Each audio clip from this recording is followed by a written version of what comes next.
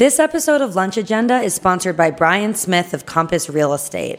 Brian helped me buy my house 5 years ago and wanted to support Lunch Agenda just like he supports so many of Washington's greatest causes. I encourage you to check him out at compass.com if you're ready to look at houses in D.C. He's the best, and I'm happy to tell you all about him.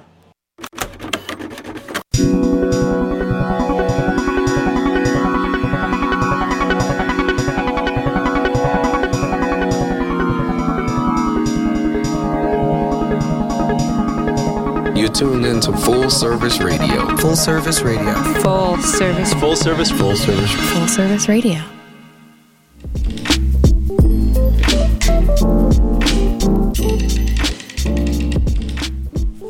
Hey everyone, welcome to Lunch Agenda on Full Service Radio. We're broadcasting live from the Line Hotel in DC, and I'm your host, Kiko Bourne. I usually describe Lunch Agenda as a food advocacy and education show. And oftentimes we're educating about touchy-feely things, which I might say are more my general wheelhouse. Things like how it feels to work in produce distribution as the child of produce pickers, or how can we inspire kids to want to cook more at home. But today, I have in store for you an education on some real hard data. A big report was recently released by the Metropolitan Washington Council of Governments that's the closest thing we have to a census or real-time snapshot of agriculture in the broader DC food shed. You might be asking, who is the Metropolitan Washington Council of Governments? The council is a nonprofit association that brings together 300 elected officials from 24 local governments, the Maryland and Virginia state legislatures, and U.S. Congress to address major regional issues in the District of Columbia, suburban Maryland, and Northern Virginia. So I'm proud to say that right here, right now, you're about to hear the first interview the coordinators of this report are giving to spread the word about their findings. I'm going to be talking with Lindsay Smith, who leads the Metropolitan Washington Council of Governments' development of a regional food systems program. Lindsay is one of the most impactful connectors in our DC food shed that I know. I say that absolutely, as boldly as I can. Lindsay convenes leaders from all kinds of food system organizations in this area to further our work. And this report that we'll be hearing about today is truly the fruit of her labor, built on the insights she's gleaned from all of the diverse relationships in this space. And it was Lindsay, actually, who suggested that we add another expert to our conversation, Chris Van Vlack, who's a farmer and conservationist with the Loudoun Soil and Water Conservation District. And Chris will add his perspectives to the findings of this agricultural report. But before I dig in with Lindsay and Chris, let's get going with this week's roundup of food news headlines. So we'll start Kiko's Food News today with a quick review of how last week's local elections affected our food system nationally. So we all know that the Democrats took control of the House while Republicans hung on to the majority in the Senate. But with regards to the food industry, voters in Arkansas and Missouri resoundingly approved ballot measures that will increase the minimum wage for low-paid workers. Neither of those measures will affect servers and other restaurant workers who receive the tip minimum wage, but it will certainly affect those in the fast food industry who have been vocal about the need for a living wage. Outside of those measures, Chicago voters approved a ban on plastic straws within city limits, and Washington State passed an initiative blocking any future soda taxes throughout the state, caveat being the measure does not reverse Seattle's existing soda tax. Headline 2. I was inspired recently to read about a new group based in Los Angeles called United Parents and Students, which has 12,000 volunteers and 12 full-time employees and a mission of strengthening communities. And last year, its Food Justice Committee developed the Store of Excellence Award to incentivize neighborhood grocery stores to improve or remain satisfactory in their ability to offer healthy, fresh food. So this is the first guerrilla or grassroots, I would say, organization that's created its own stamp of approval to hold grocers accountable to what they're offering to a community. One recent Store of Excellence awardee in Englewood, for example, won the award for simple successes like being clean and clean smelling and carrying several kinds of produce. And, this is remarkable when the status quo is sour milk and stale bread that's often available at corner stores in that neighborhood. So that's an organization I want to keep my eye on, the United Parents and Students Group. Finally, zooming back into D.C. food news, the D.C. Department of General Services has issued a request for proposals for farmers who want to lease 2 plots of land totaling about 20,000 square feet, one in the Kingman Park neighborhood and one in the Brightwood Park neighborhood of D.C. This offering is part of D.C.'s Urban Farming Land Lease Program, which began in 2014 as one of the city's first big steps in an ambitious sustainability plan. Applicants with experience in agriculture who are district residents can submit to use the land at no cost for 5 to 13 years. Proposals are due November 21st, so an interesting range of applicants is emerging already, including both nonprofits and for-profits. For example, one applicant is a graduate of Arcadia's Veteran Farmer Program, another is the president of Ancho Cider, and a third is Compost Cab, the company that has charged to haul away household compost since 2010. So with that update on DC Urban Ag, I'll close out food news for the day so we can take a quick break, and then we'll be back for a conversation about the new What Our Region Grows report with Lindsay and Chris. Stay tuned.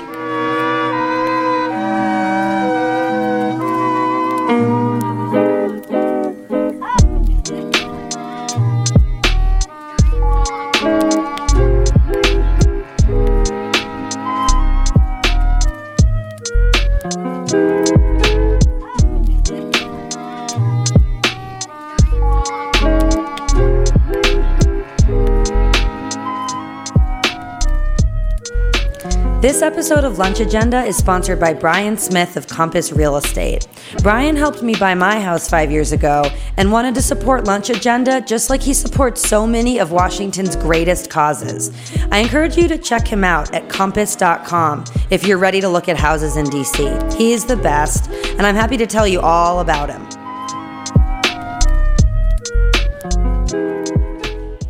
Welcome back to Lunch Agenda. I'm your host, Kiko Bourne, and we're about to squeeze years of agricultural research into the next 25 minutes as we unveil findings from the newest What Our Region Grows report on agricultural production in metropolitan Washington. I'm very fortunate to be joined in studio by 2 experts because I in no way would be able to present and editorialize on this information myself. So I have Lindsay Smith from the policy side and Chris Van Vlack from the farming and land conservation side. So let me introduce them. Lindsay Smith is a food systems consultant working with the Metropolitan Washington Council of Governments to develop a regional food systems program that will support the growth of our region's food economy. Lindsay hails from Michigan, another great ag state, and that homeland continues to inspire her. She's lived in D.C., though, for more than 10 years and holds a master's in urban planning and a master's in environmental policy. Welcome, Lindsay. Thanks, Kiko. And Chris Van Vlack works as the urban and agricultural conservationist for the Loudoun Soil and Water Conservation District, where he helps both farmers and suburban landowners with conservation issues on their properties. He also has his own Loudoun-based farming operation, Hanging Rock Hay, and currently serves as president of Loudoun Farm Bureau, an agricultural advocacy organization. Chris hails from Northern Virginia and graduated from American University right here in the district. Welcome, Chris. Happy to be here. Thanks for having me. Thanks for making the trip in to join me in the studio. It means a lot. So I'm going to start with you, Lindsay. I want to start by just getting some background for this report before we dive into its findings. I know that it took a ton of time to gather data about things like the age of every farmer in the region or the exact yield of every crop grown in this region. How long did it take to compile and analyze this data? And can you just tell us a bit about the methodology for the report? Sure, Kiko. I think, to start off with, we were lucky that we were building upon the work of the Council of Governments. We call it the COG. Great. COG's Regional Agricultural Work Group, which is a group that's comprised of folks like Chris who work on soil and water conservation, implementing best practices with farmers, towards a more healthy Chesapeake Bay, agricultural marketing specialists, around the district in Maryland and Virginia primarily. We now have the DC Food Policy Director on board. We have a couple nonprofits that work on land conservation, market development for local food, and also a few farmers. And they first wrote this report starting in about 2010. I think that's about the right time frame. Chris was actually a founding member, so he is probably even more well-versed in the history than I am. But it was a long process, and a lot of it was based on Census of Agriculture data, which comes out every 5 years, as you probably know. The 2017 census is complete, and we'll get that information sometime this spring. So that's produced by the USDA. That is produced by the USDA's National Agricultural Statistics Service, yes. And we'll have an even more contemporary picture of what our region grows come this spring. The data analysis does take some time. We have an amazing intern, Jimmy Shu, who also does now agricultural consulting.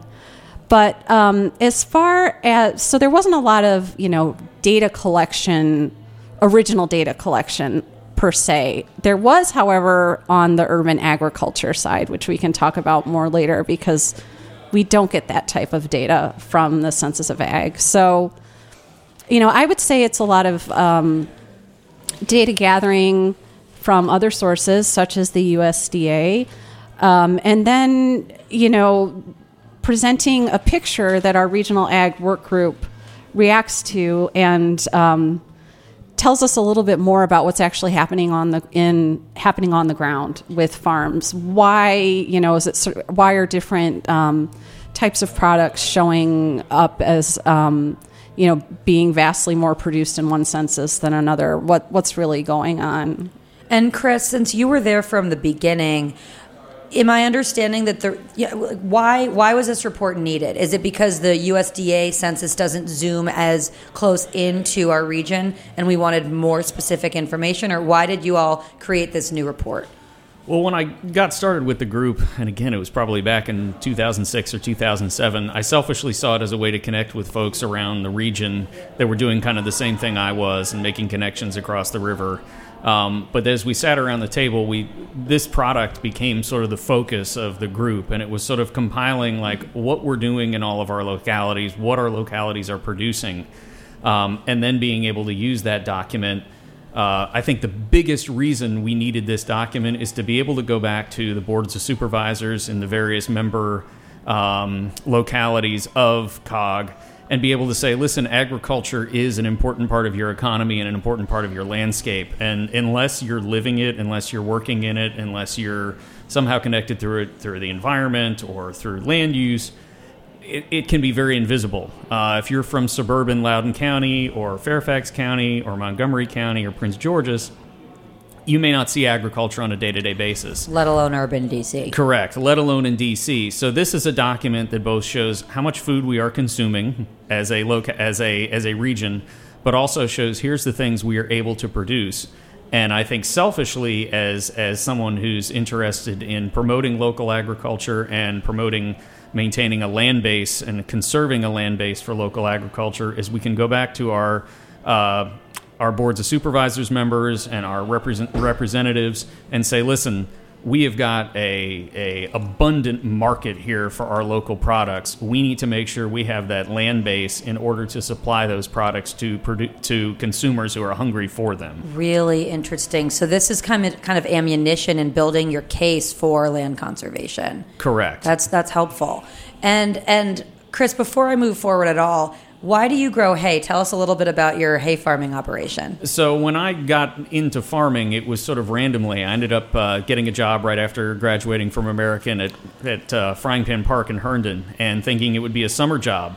And stayed there 2 years, got really into agriculture, and then got the job at the district. And when I moved out to Loudoun County, after I worked at the Soil and Water District, I decided, not only do I want to work with the farmers in the area and help them with environmental and conservation measures on their farm, but I want to participate and use some of the things that I learned working at Frying Pan in Herndon and do it myself. So slowly got a very old 1950 farmall tractor from a neighboring farm. Is that the one that I posted on Instagram today? Let's see. I haven't seen it yet. If it's red and it's very old, it's probably the one.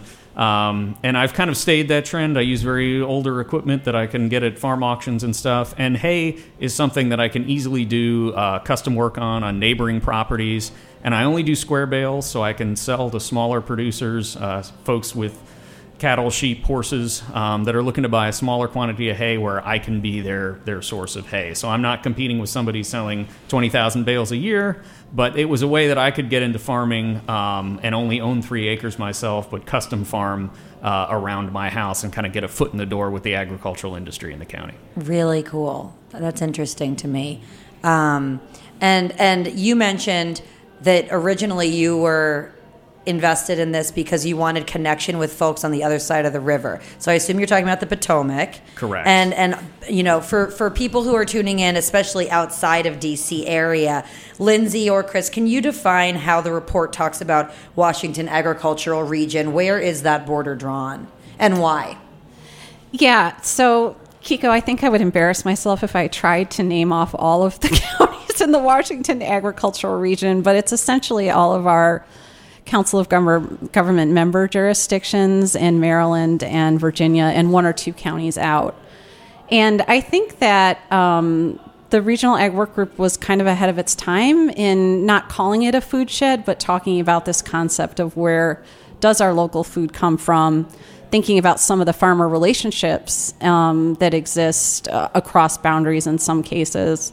Certainly in terms of commerce, sometimes in terms of their own farms, but just recognizing that our local food doesn't come only from the COG region. So I think that was the big part of the reason for defining it like that. Yeah, and as Lindsay said, it's also sort of both in my Farm Bureau volunteer advocacy role and also with the soil and water districts, I honestly have more contact on a month-to-month basis with soil and water professionals in Lee County, Virginia, down in the southwest corner, or with Farm Bureau members down there than I would with Frederick County, Maryland, or Prince George's County, Maryland. So the COG Regional Ag Working Group is an important way because we share a lot of the same concerns about, bay health, but also our production models are much more similar to, say, Montgomery County or Frederick County, Maryland, than they are to Lee County, Virginia, even though the Great Southwest is awesome and I would never take anything away from them. We share a lot more in terms of the expensive nature of our land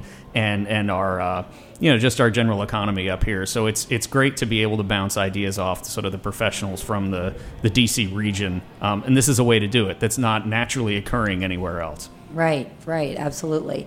So, Lindsay, in a conversation we had a couple weeks ago, you said from a data standpoint, there's a lot to be concerned about that this report brings out. What are some numbers that you're concerned about that the report illuminated? Well, Kiko, this probably won't be a surprise to you, but, and it's nothing to joke about. I feel like I'm constantly talking about this with you, but it is very serious. I know you probably feel like a broken record, but most of my listeners probably don't hear it, so don't feel bad. Yeah, no, I absolutely don't feel bad. Yeah. But I in particular am really concerned about the dairy industry, and it's having a hard time across the Northeast, but I have seen some of these historic graphs of dairy and the number of farms. It's just kind of a precipitous decline, unfortunately, over time. And over time, milk supply wasn't necessarily that deeply affected because we have made a lot of strides in animal genetics and production.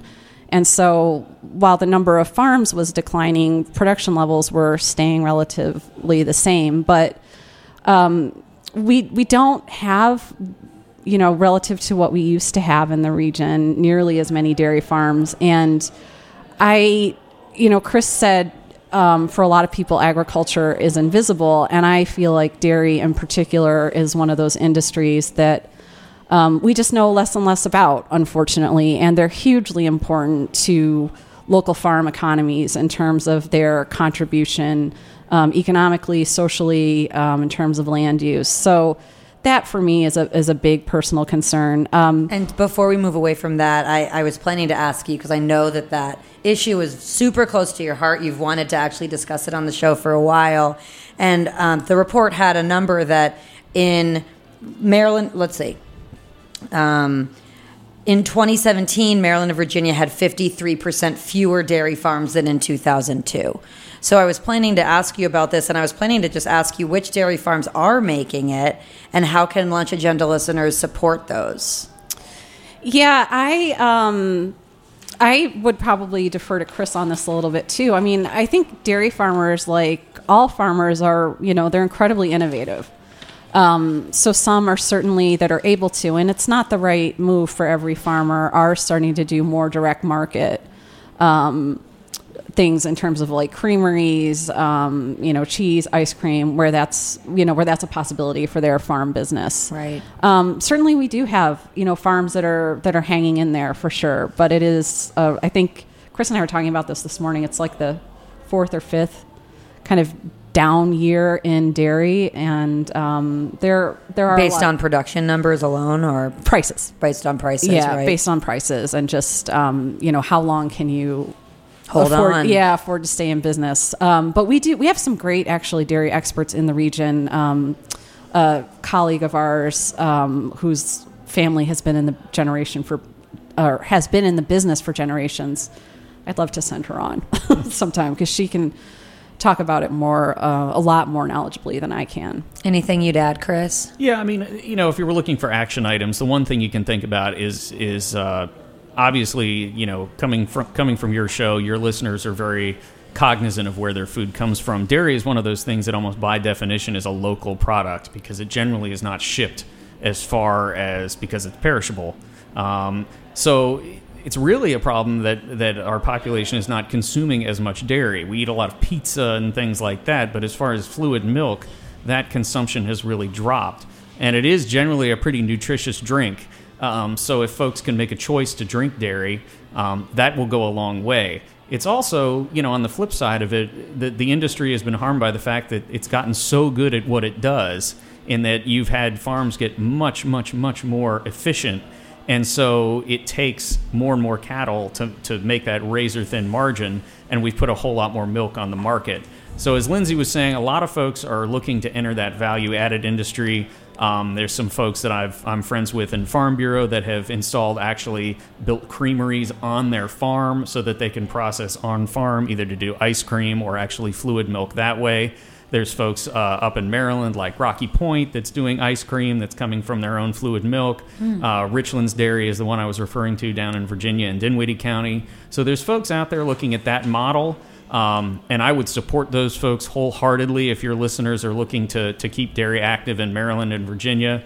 But also, if you're looking to support the industry, buy milk. And recognize that when you see milk on the shelf, at whether it's Walmart, and it's priced at $2 a gallon, that is not a sustainable price for any farmer, be they big or small. That is a loss leader product.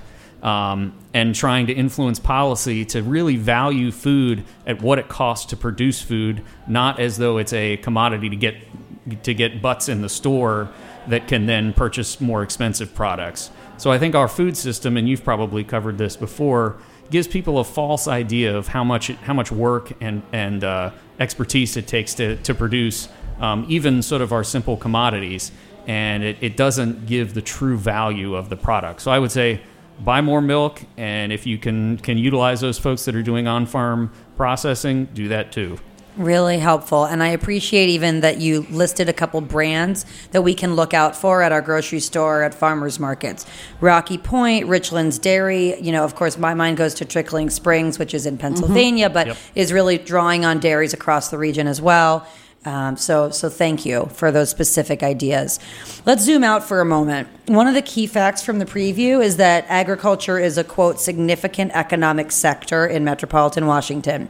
And it lists economic impacts of about almost $16 billion in Maryland, about $70 billion in Virginia, and $5.5 billion in D.C. proper. So that's a total of about $92 billion. And I wanted to ask, whether either of you can give me a little bit of context. It's $92 billion sector, about 480,000 residents employed by the sector. If we're looking at that 92 compared to other regions in the country, how does that fall? What does that say about our region as an agricultural area? Well, one thing we like to brag on in Virginia, and I think, and Lindsay and I were talking about it earlier, is we're fairly certain Maryland can make the same claim, is that agriculture and forestry are Virginia's largest industries, period. So looking at a Commonwealth-wide basis, we are the biggest industry. Looking at it locally, that's really cool. It is. I didn't know you could say that. No, it's something to be proud of. And then looking Virginia is for lovers and farming and people who love farming and trees. Exactly. And things that we can look at more locally, things that we can put a feather in our hat on. In my locality of Loudoun, we've got more acres of grapes than anyone else in the Commonwealth. We have a very large berry industry, direct market, lots of CSAs, farmers markets, sheep and goat, big there, cattle farming, beef cattle, still very big. So even in these intensively developed areas, we take advantage of that market access. So although we may not have the raw quantities that they may have in other areas, we have direct access to this DC market. That means someone with an 80-acre farm, but doing direct market, say, meat at a farmer's market, can make a go of it as a very viable business, and do well. It's not going to be easy, but that's a story we need to tell to our decision makers and our representatives locally, that these aren't just feel-good things, which they are that as well, but these are viable businesses that are long-term businesses that are not consumptive businesses, so that they will be there long-term in your community. They're tax positive, unlike, say, residential development, and they add value to the community, and that they give people a sense of being connected to the land in their community. When you say they're not consumptive businesses, what does that mean? That means that, say, if you are involved, other big businesses in this area involve, say, residential or commercial development. Well, those by definition, once an area is residentially developed, those developers move on somewhere else. So whereas our ag industry, these folks are in it for the long haul. Their farm is there for as long as that business is there, and the next farmer can come and farm that same piece of land. So that's what I mean. They are not consuming land. They're there and just sort of a steward of it for their period of their life. It's a beautiful distinction. I think it's a really interesting distinction to think about. So, and to your point, listing those crops that we grow a surprising amount of, and that are so close to the market that they can be sent to. As a consumer, I was most interested to read about which crops farmers do and don't produce. So, for me and probably a lot of my listeners, farmers markets are our main touch point in the agricultural sector. And we go to the market, we see tables and tables of apples at this time of year, or, tables and tables of berries, let's say in spring. And it's easy to assume that this bounty then goes ahead and feeds, most mouths in this area. But, Chris, you're saying that so much is grown here, but the report does, show us the hard numbers of what percentage of our consumed food is grown here. So just to name a few of those numbers for the listeners, farmers in this region grow 10% of the apples consumed in the region and 2% of the blueberries. So, we see tables of blueberries, but we source 98% of blueberries from elsewhere. So, we start to appreciate as we're reading the report that, farmers markets don't paint a total picture of the real sector. Let me just list a couple other numbers because I think they're interesting. 1% of the potatoes we eat are grown here, 1% of tomatoes, 2% of pork. The foods that we grow most towards our consumption are beans. 20% of the beans we eat are grown here. 16% of the beef, to your point, and 19% of dairy. So there is a pretty big dairy, component here. Livestock production, it also talked about, is shrinking.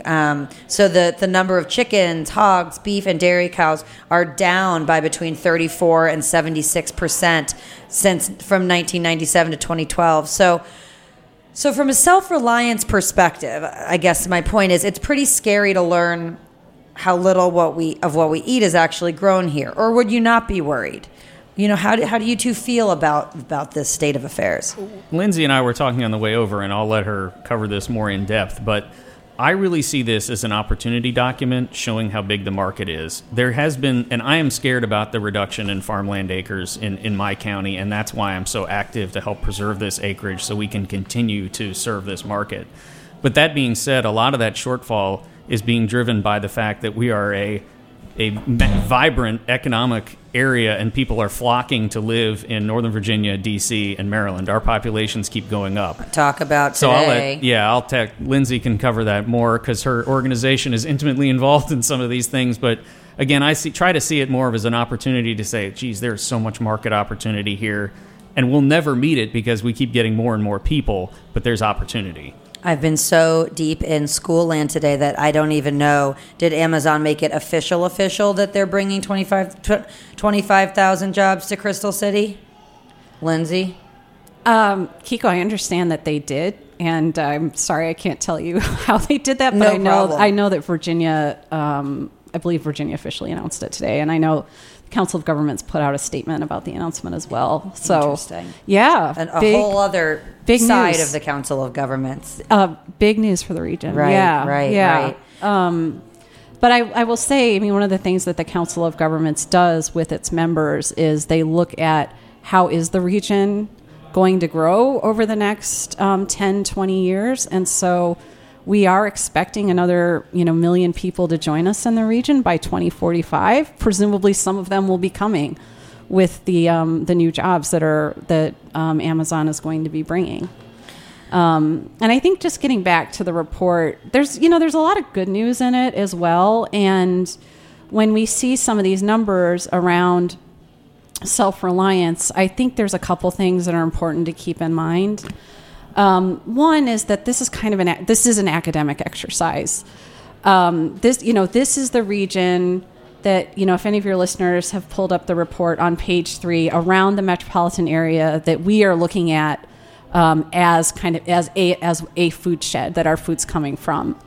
In reality, I personally think we need to be talking about a bigger region. I mean, I don't know about you, but we've only got one county in West Virginia in the region. We don't have any from Pennsylvania, and I know so a lot of our food, what we consider local. A lot of our from those areas. Yeah, certainly does. So one of the things before our COG members, at the point that the report is finished and we start presenting it to them, will be thinking about is this an adequate region for us to be measuring as our food shed, or do we want to do something different?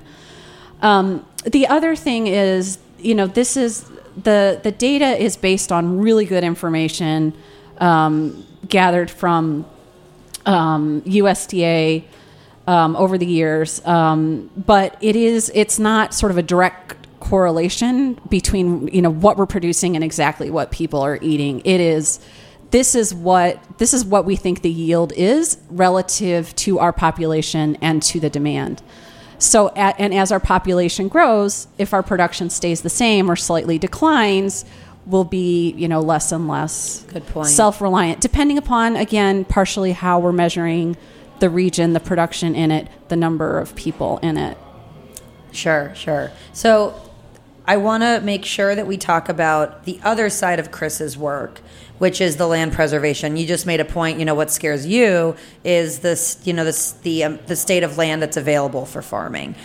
Earlier in this decade, the council set a regional goal. It says in the report to maintain about 499,000 acres of land in farming, and the most recent data puts the region just 3,600 acres above that threshold. What has made the preservation possible? How are we staying over that line, and what do you see, Chris, as the biggest threats to staying above that basically 500,000 acre line?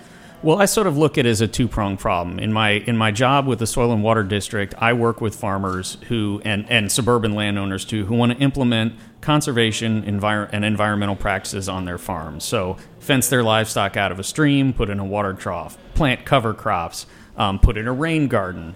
So those are things where we have land in production that we are doing conservation practices to help limit their environmental impact, say, on the bay and our local waters like the Potomac and the Anacostia and things like that. So that's keeping our operations that are there friendly to the environment. The bigger issue is making sure that there is enough land available for those operations to implement those practices and feed us. Because it's a lot cheaper to get that environmental value out of putting in a buffer on a farm than it is to have to mitigate stormwater impacts coming off of an intensively developed residential single-family home neighborhood. So I think when we look at making sure that we've got enough land to provide us both with food and the environmental services that open space, and most of that open space is ag and forest land, provides us, we need to make sure that we've got that critical mass of agricultural land available. There are tools out there that can be utilized by localities like purchase of development rights programs, transfer of development rights programs, private conservation easements. There's no one of these things that's going to be the magic bullet, but they all have to be utilized or we're going to lose the land, and then it's not going to be worth it for our equipment dealers to be here, our grain milling operations to be here, our livestock processing facilities. That's when things really start to fall apart. Then your farmers markets don't have local producers. So I really am trying to convey to our local officials that it's really important, and it both benefits us environmentally, it benefits us fiscally, because farmland does not consume taxpayer dollars. It is tax positive, like commercial properties. So it lowers your taxes locally. It provides an economic benefit in that there's products being produced in your area, and it's local dollars that can cycle within the community. So all those things make it critically important that we maintain that land. But it is so difficult when you have individual landowners making individual decisions based on when they sell their property. And that's why we need to have as many programs available, which even if they take some public investment up front, will return so many tax dollars over the lifespan of eternity, basically, that it will be so revenue positive for the county, it's unbelievable. So we need to offer a suite of practices to our producers to say, okay, are you done farming? All right, here's a purchase of development rights program so you can get some cash value out of your farm and still be able to keep it in ag production. Here's a transfer of development rights program. Wow, we've got Amazon moving to Crystal City. Well, we'll send some development rights down there so you can keep farming on your property. Conservation easement, again, you voluntarily give up the right to subdivide some portion of your property in exchange for getting a very large tax credit out of it, and that land will stay protected so it serves an environmental purpose as well as a production purpose going forward. So again, lots of different benefits, lots of different solutions, but it's not an easy thing where you just say, well, if we just set up a Social Security program for land, then we'll be all set. It's just it's complicated, but it's not insurmountable, and that's why it's what really drives my passion for protecting agriculture in our region. I have so many questions for you. Admittedly, this is actually the first time we've been talking about land use and conservation on my show. My sister Dana, who was actually a guest on my show 2 episodes ago, was saying she really wants me to do a series on this. So I like Dana. She's your kind of girl, Lindsay.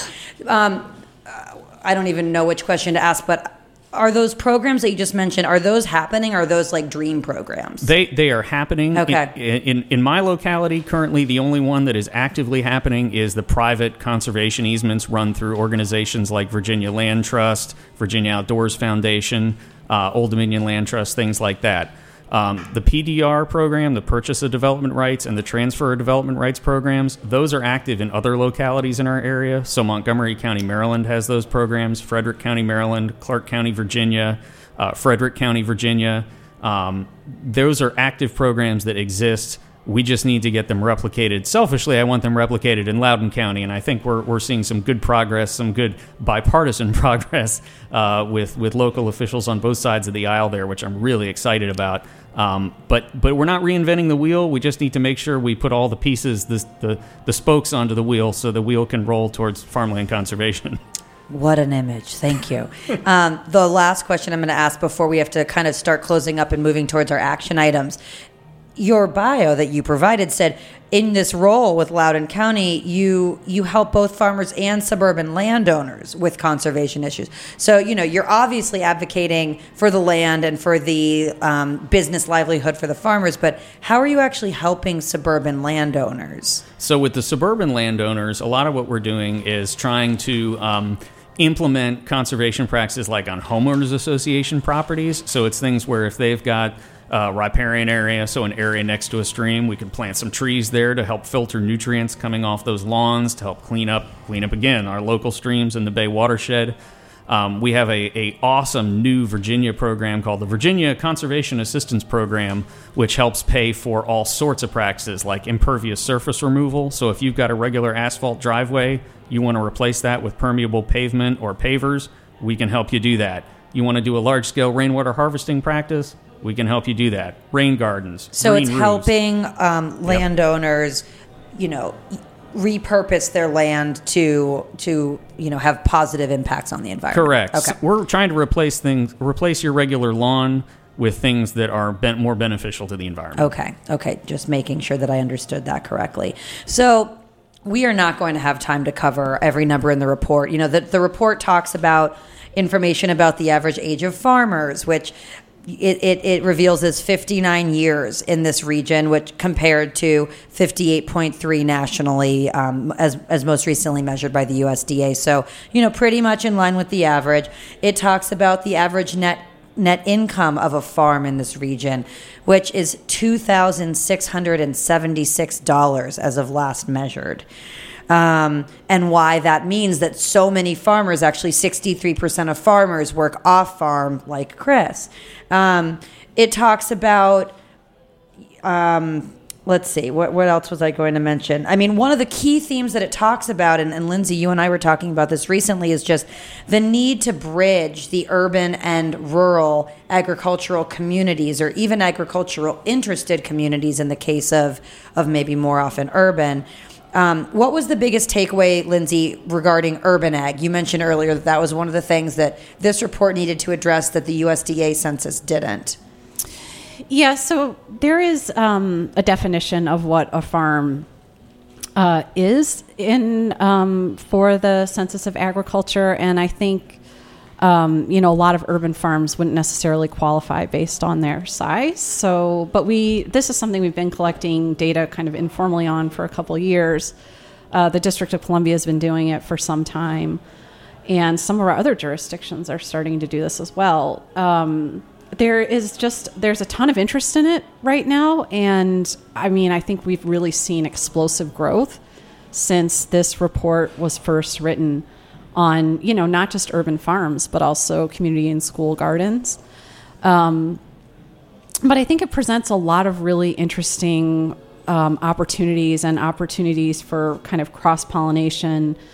We've got some urban farmers in the district that have great connections to suburban and rural farmers, and they can work together to produce a basket for a CSA or something else. Like Gail Taylor at Three Part Harmony is a great example of that. Building on each other's strengths. When you've got a finite amount of land, there's probably some specific things you do and do not want to do with that. Yeah. So I think that's exciting. I think another thing that's exciting is just providing people with an opportunity to see food production in an urban context, the recreation and wellness benefits that gardens and bring, and I'm sure you've delved into that much more in some of your other episodes. So I won't talk about that. Where is the line drawn by the USDA of what is a farm or not a farm? How many acres do you need to have to be counted? Actually, it's a sales qualification. Okay. I think it's $1,000 in annual sales. So okay, Chris probably has some opinions on that and what that does to the data. Yeah, it's a tough thing because there's all sorts of different definitions of farm depending on what category you're trying to cram them into. But Lindsay and I were talking kind of today earlier that one of the advantages of having urban farms, you had mentioned some of this land that's going to be for lease in D.C., and that to me was super exciting. And then also, there's Common Good City Farm downtown here. But the importance of having both sort of agricultural operations in urban and suburban areas gives the general public a window on how food is grown. They see where vegetables come from. They see fruit trees growing. They see animals. And it's much easier to feel connected to where your food's coming from or the agricultural industry as a whole when you can see it close by and it's not something that's 100 miles away. It's equally important to have our agricultural producers close enough in so that they are connected to their consumers, because there's so much mistrust that gets sown when nobody's talking to each other, and it's very easy to make sort of a caricature. So that's when I talk to my Farm Bureau friends from more rural parts of the state. I'm like, the value of having me here is being able to connect with our consumer, and the value of having these urban farms here is to be able to be sort of the example in the community for our suburban and urban residents to say, wow, agriculture is real. I can be involved with it. And that's the exciting part. And I have to really tip my hat to the farms that go way out of their way to lure us city people out there. I mean, of all the things that they have to do with their time and effort, when farms like Mountain View Farm have a barter fair that they invite us to, or Claggett has burgers and brews for the Bay, they are giving us chances to better understand, why they grow what they grow and how we should choose what we find at the farmer's market. And that's actually one last part of the report that I would highlight, is that it really it has proven that there's an increasing number of agritourism enterprises, like those kinds of events, or pick your own operations, or farm weddings, or tours and classes, that farmers are getting more creative about how to bring people out and how to make revenue for their farm. So with that, action item time. What do you two want to, and I actually have my own quick action item today. What do you two want to invite our listeners to change about their day-to-day life and food? Doesn't even need to have to do with agriculture, or it could. I struggle with this, Kiko. I think you and others that know me, it's like, well, I have 10 recommendations. But, I was actually reflecting on your first episode with Maddie Beckwith. And wasn't her recommendation to cook more or something along those lines? I thought hers was, my memory is crud, but I thought it was eat more vegetables. But she could have easily said cook more. No, too. I think you're right. But I'm gonna do sort of a variation on that, which is, if you don't cook, consider cooking. I think one of the contemporary challenges we see with ag and food businesses is just trends toward prepared foods. And I know that I'm a big consumer of those myself, but I know that's kind of an area where I think we're going to see our local farmers continue to diversify into in the future, into some of that value-added processing. But we produce so much great product here: fruits, vegetables, meats, dairy. If you can work with it, it's good for your health. It's good for the farms. It's good for your family conversation. Great for your family friend conversation. I love that one. Thank you. Oh, and that is my personal action item always. And perhaps a local wine as well to go with that. And Chris. So my action item is two-faceted. One, towards your elected officials, is if you are aware of a farmland conservation program in your community, make sure your elected officials know that you support it. Again, it could be some support for conservation easements, support for purchase of development rights, transfer of development rights.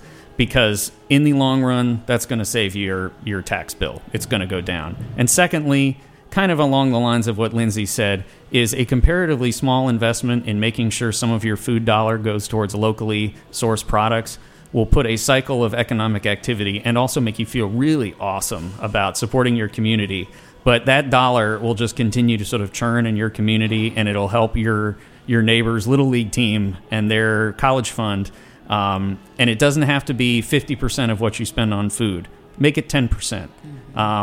Look if there's a local section at the supermarket, buy there. If there's a grocery store that you like, ask them to stock something local. But again, you can go much deeper. Do a CSA, go to the farmers market. But again, start small. Just every once in a week, buy something local, and that'll really have some results for our farms here in the COG region. I love the notion of it becoming the Little League, the farm that can then support the Little League team, or the college fund, as you say. It's really tangible. My quick action item is, it ties right into our theme, actually, of bolstering farmers in our region, because it involves Fresh Farm, which is the nonprofit here in DC that organizes 15 farmers markets around the area. And full disclosure, I am a member of their community engagement council. But regardless, they just kicked off their annual Thanksgiving Fresh Food Drive.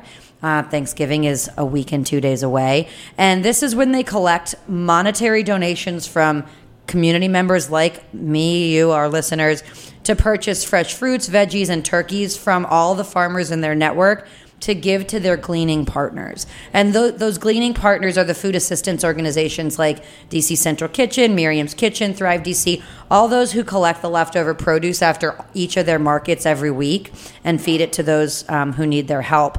So not only is this fresh food drive providing high quality meat and local produce to families who otherwise might never be able to access it for their holiday, but it also provides additional income to small farmers through the incremental purchase that the organization is making next week. So please consider donating. Fresh Farm is collecting donations all the way through the beginning of next week, and then they're going to be purchasing that food at market for each of those gleaning partners to provide the week, to provide up through Thanksgiving next Thursday. You can find more information at freshfarm.org. You can go to the market info tent at your Fresh Farm market and have some hot cider after you donate. So that's my little shameless plug. It's been wonderful talking to you, too. I'm really glad that we covered, as I said in the beginning, kind of a part of the food system that I'm not as used to doing is talking about numbers and talking about kind of bird's eye view sector and really talking about land conservation. So thank you, Lindsay. Thank you, Chris. I want to just make a plug for those who want to learn more and follow the update and really dig into this report. I did link it on my Instagram profile at Kiko Buff, but you can follow Lindsay at MWCOG on Twitter. Lindsay Plans is her own personal Twitter. Lindsay Plants, with a T, is her Instagram account. And then Chris is not as busy with the social medias, but... No, I would say I would invite folks if check both Loudoun Soil and Water Conservation District and Loudoun County Farm Bureau out on Facebook. Easy search items, and you'll get to see all sorts of conservation and ag activities going on in Loudoun County. Thanks, Chris. All right, we're signing off for Lunch Agenda today. I will be off next week for Thanksgiving week, but I'll talk to you in 2 weeks. And thanks so much for taking time out of your day to dig into really important stuff about food and our role in it. Have a great day. Thanks, Keegan. Thank you.